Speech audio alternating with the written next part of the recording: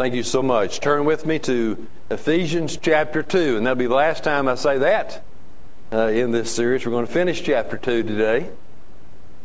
We're looking again at verses 19 through 22, and this is really part 2 of the sermon that I began last Lord's Day on your identity or our identity in Christ. We're in Ephesians 2, verses 19 through 22. And as I read, remember, this is God's Word. So then you are no longer strangers and aliens, but you are fellow citizens with the saints and are of God's household, having been built on the foundation of the apostles and prophets, Christ Jesus himself being the cornerstone, in whom the whole building, being fitted together, is growing into a holy temple in the Lord, in whom you also are being built together into a dwelling of God in the Spirit. And again, that's the Word of God. Let's pray. Lord, we look forward to a time together in your Word. And we know that these are blessed times because it is your Word and because it's a living Word. Because the Holy Spirit takes that Word and applies it to our hearts and uses it as the agent of change in our hearts and in our lives. The Holy Spirit takes your Word to show us more of yourself and of your salvation. It takes your Word and shows us more of our sin and of your willingness to forgive us. It takes your Word and shows us your law and how we can be more obedient to it. And so I pray that you would use your Word effectively in our lives today. You would encourage us with it. You would show us good things. It would build us in our faith and strengthen us in our walk with Christ. Help us to understand better who we are in your eyes today. We ask it in Jesus' name. Amen. Well, last Sunday we did begin to talk about our identity in Christ. And it appears to me, again, that is the focus of this passage, verses 19 through 22 of Ephesians 2. You see, after stressing earlier in the chapter that salvation is all of God's grace and received by faith alone. After stressing that we all come to salvation the same way, and that because of that we are all one unit or one body in Christ, Paul then goes on toward the end of this chapter to describe who we are in Christ, or to give us our identity in Christ. I pointed out two aspects of that identity last Lord's Day from verse 19. One of those was we are citizens of God's kingdom. Remember? We were, before our conversion, strangers and aliens to the grace of God and to the kingdom of God. But now, God has enabled us to become citizens with the saints. The other identity in Christ we saw last week was that we are members of God's household. We are a part of God's family. And we become a part of God's family through the new birth and through adoption. God has caused us to be born again, and those whom He causes to be born again, He adopts into His family, allowing us to be His sons and daughters, giving us the privilege of coming before Him and crying out, Abba, Father. And so what I want you to see is that as believers, we're in. We're in, folks. We're in the kingdom. We're in the family. Fellow citizens with the saints and the children of God, members of God's household. Well, today we come to the third part of our identity in Christ we find in this passage. And that is that we are members of God's temple or members of God's church. So the 3 points of reference really in this text to our identity in Christ, let me personalize that more. Your identity in Christ are the kingdom, family, and the church. God's kingdom, God's family, and God's church. And the more you see how you fit into each one of those, I'm telling you, the more fruitful your life will be as a believer, and the greater blessing you will experience in your walk with Christ. Now, it's obvious that this image of the believer as a part of the church is the most extensive or the longest in this passage. Really, the other two were just given a brief reference in verse 19. The rest of the text is devoted to this whole matter of your identity as a part of the temple of God or the church of the Lord Jesus Christ. That's why it gets its own sermon today. The temple, of course, was the focus of the religious worship for the Jews. It was a magnificent place. If you're in Sunday school this morning, Gary read from 1 Chronicles about all the rich, magnificent gifts that the people brought for the building of this magnificent temple, the gold and the silver and the bronze and the iron of which it was made. It was there the people met with God. It was to the temple the people would bring their sacrifices. It was in the temple that the priest would intercede to God on behalf of the people. It was in the temple where the Holy of Holies was. You know, that most sacred of places to the Jews, so sacred that only the high priest could enter it, and he only could do that once a year. The temple was a special place to the Jews. But you see, the message of the New Testament is that something far better than that has come. No longer do we go to a physical place or have to go to a physical place to meet with God. No longer do we take a trek to the temple for the assurance that our sins are forgiven.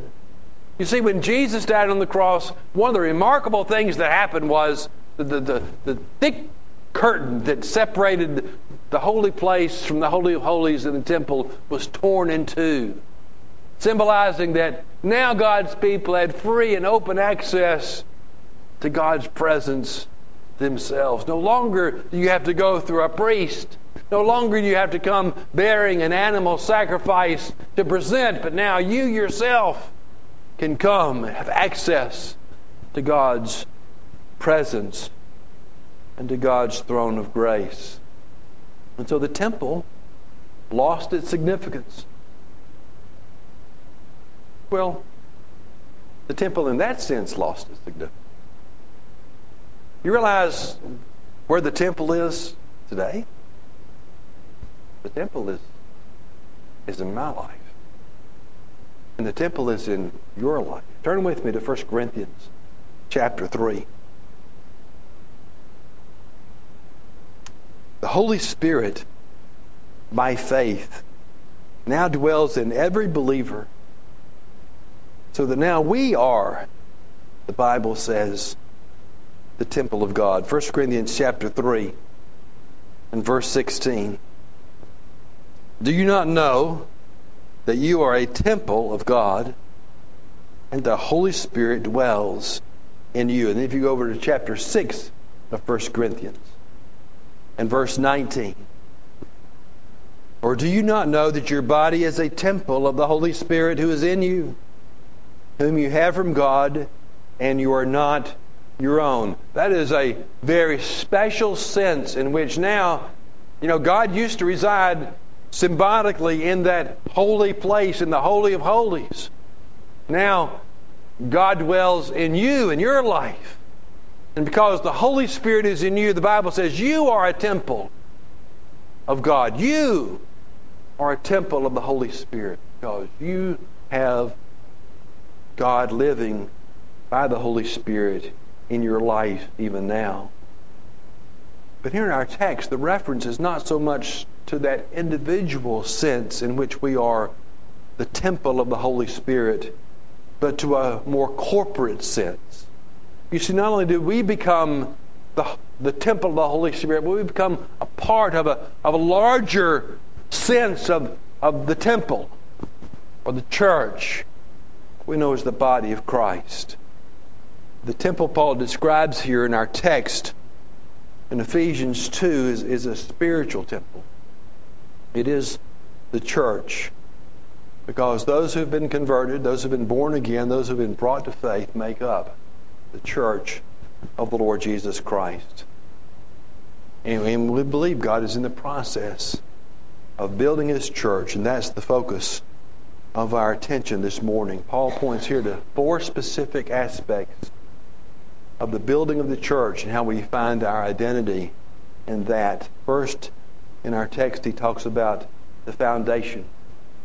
We find that in verse 20, where it says, having been built upon the foundation of the apostles and prophets. Now, we all know that no building is any better than the foundation upon which it is built. And especially those of us down here in the shifting sands of Mississippi understand the importance of having a good foundation. Most of us can probably tell horror stories of houses or buildings that we've known that were built upon inadequate foundations. When Carol and I were living in Jackson years ago, when I was in seminary, my sister was a newlywed, and she and her husband lived in Pearl.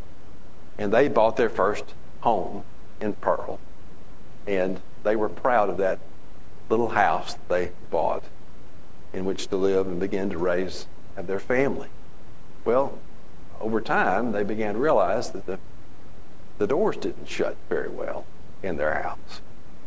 And then they realized there were some cracks in the wall of their house. And they realized the contractor who built the house did not put under it a sufficient foundation. And the foundation began to shift and crack as the soil moved. And when the foundation shifted and cracked, you know what else shifted and cracked? The house did as well. You see, the foundation of the church is even more important than the foundation of the house. The most important part of any building is the part you can't see. And the most important part of any church is the part you can't see.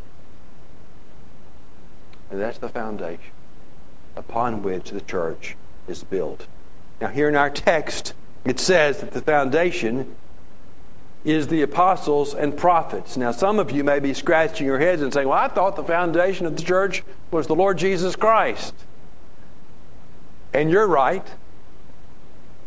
In 1 Corinthians chapter 3, Paul says, no man can lay a foundation other than that which is laid, which is Jesus Christ. And of course, remember in Matthew 16, Paul told Peter, you are Peter, and upon this rock I will build my church. And what he was referring to was not Peter, but himself. And the confession Peter had just made, saying, you are the Christ, the Son of the living God. And Jesus telling Peter, upon that rock, upon that confession of who I am, that is upon which I'm going to build my church. And there's no contradiction here. What did the apostles and prophets teach? They taught about the Lord Jesus Christ. The message of the apostles is the message of the gospel. The message of the New Testament prophets was the message that Jesus Christ had come to save His people from their sins. And so, as Paul says here, that the foundation of the church is the apostles and prophets, he's saying it is the message of Jesus that they proclaim, because Christ Himself is indeed the foundation of the church. And then the second aspect he talks about is the cornerstone of the church. And of course, the cornerstone was a part of the foundation. It was the most important part of the foundation. Cornerstone was the primary structural component of ancient buildings. It had to be strong enough to support whatever was built upon it, and it had to be laid at the right angle, because the cornerstone determined the angle or the direction of the building that was erected upon it.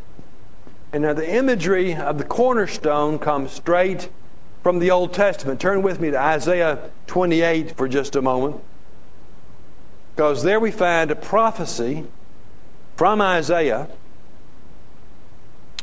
about Jesus using those very terms.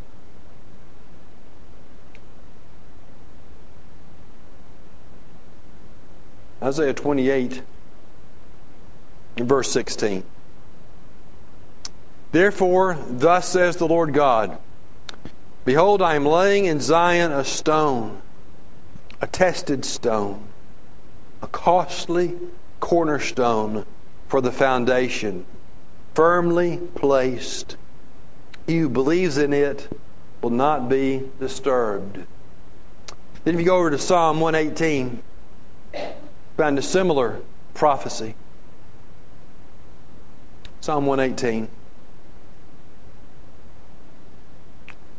Verses 22 and 23. The stone which the builders rejected has become the chief cornerstone. This is the Lord's doing. It is marvelous in our eyes. Of course, the builders referred to in Psalm 118:22 were the Jewish religious leaders and authorities who rejected the stone, the foundation, the cornerstone. And that's what we find here in verse 20 of our text, where it says, Christ himself became the cornerstone. You turn with me to 1 Peter chapter 2 also. There's a kind of lengthy section in 1 Peter chapter 2, which picks up on that same concept. Let's begin with verse 4 of 1 Peter 2.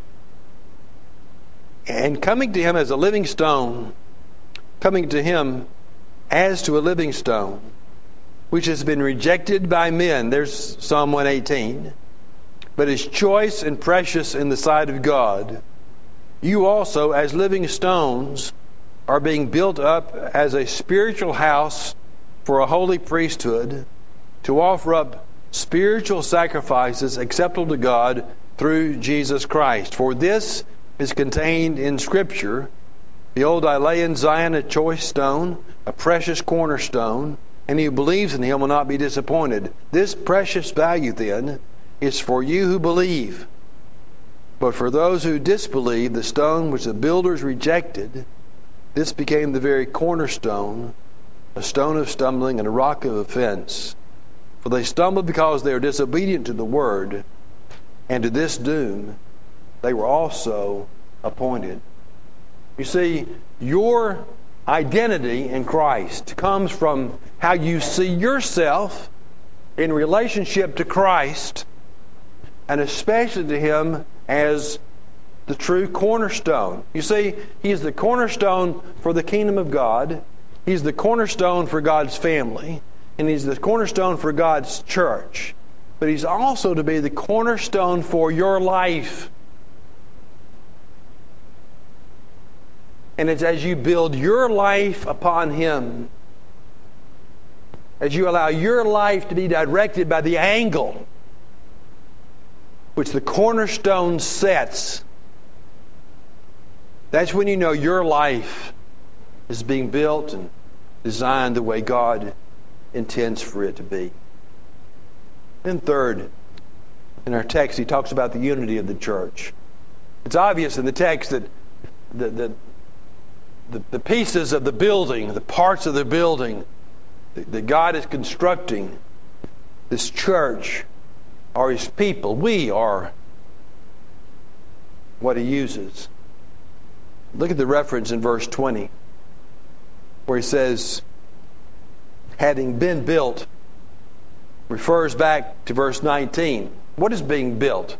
Well, it's God's kingdom, those in God's kingdom. It's also those in God's household who are being built upon this foundation. Then if you look at verse 21, it talks about the whole building being fitted together.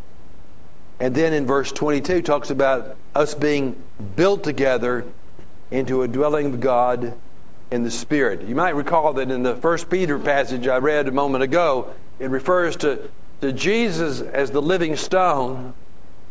We come to him as the living stone, and we are living stones. God builds His church out of living stones. What does that mean? Out of stones that are alive. Remember Ephesians 2, the first part, you were dead in your transgressions and sins. You've now been made alive together with Christ, and you've become a living stone. And God uses you, a living stone, to build His church. That's a clear reference, again, to those of us who once were dead, but who now live. You know, in 1 Corinthians, Paul uses the analogy of the human body, doesn't he? He talks about the individual parts of the body, and God places the parts in the body, just like He does in our human body. He places the parts in the church just where He wants them to be. And that's the same thing we see here, where God is using not parts of a body, but He's using stones in a building. And God is the great architect, the great designer, the great builder, and He puts the stones in the building exactly where He wants them to be. Now, obviously, these stones are connected to Christ. They're built upon Him as the foundation and built upon Him as the cornerstone.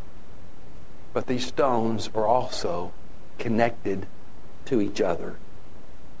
The bricks that make up a house aren't just placed in there individually, separately, but they are fitted together with mortar. And as that mortar hardens, those bricks become more and more unified and together. And the strength of that house exists only as the strength of that mortar holds those bricks together. Because if that mortar is weak, and if it begins to crack or to give way, what happens? Those bricks begin to separate and divide, and those bricks fall away from the house. You see the analogy that Paul is using here? In verse 22, you're being built together into a dwelling of God in the Spirit. What is the mortar that holds the church together? It is the Holy Spirit.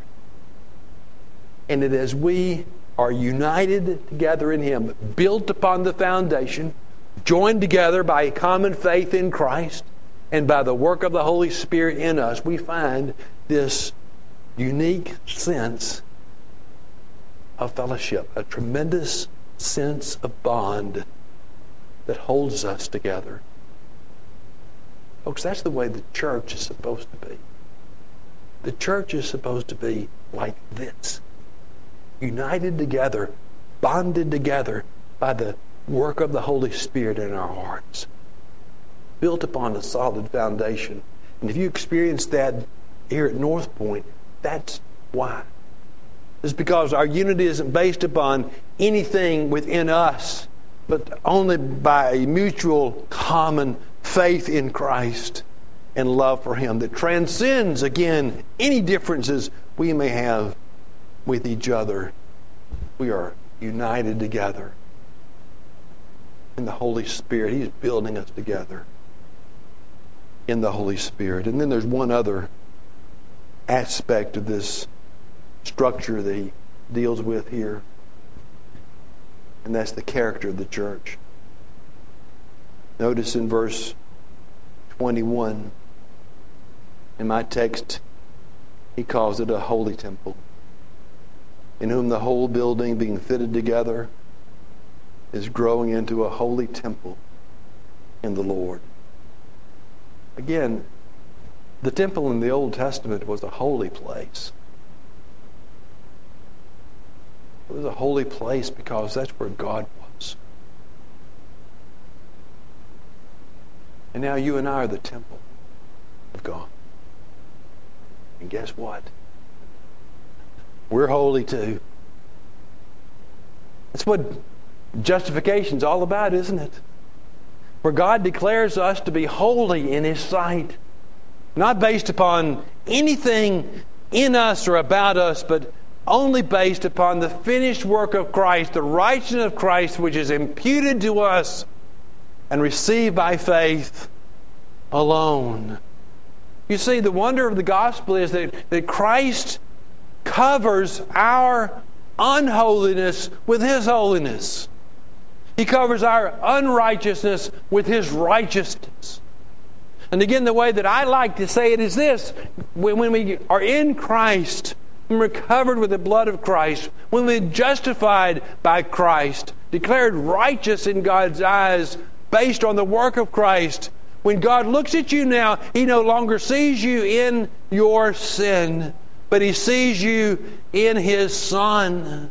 And that's the only way that God can embrace you or accept you, is because you have been covered with the blood of His Son. You've been declared righteous based upon the righteousness of His Son. And again, the goal of the Christian, this whole matter of sanctification, is to try to make in your life what God has declared to be true in principle, to be true in practice. To live out the holiness and the righteousness that God has declared to be yours based upon who His Son is and what His Son has done for you. We're to be a holy temple to the Lord. The church is a unique place, isn't it? There ought not to be any other place on earth like the church. And isn't it strange that we many times make every effort to try to make the church more like the world than the world like the church? I'll say it again: evangelical Christianity has a far too low a view of the church. Far too low. Because, folks, this is the temple of the Holy Spirit. This is where God dwells. This is a holy place. And when people walk in their doors, there ought to be something different here. We don't want to be like the world. There's enough of the world out there. We don't want it here. We want there to be something different here. We want them to realize these folks got something I don't have. And I want it.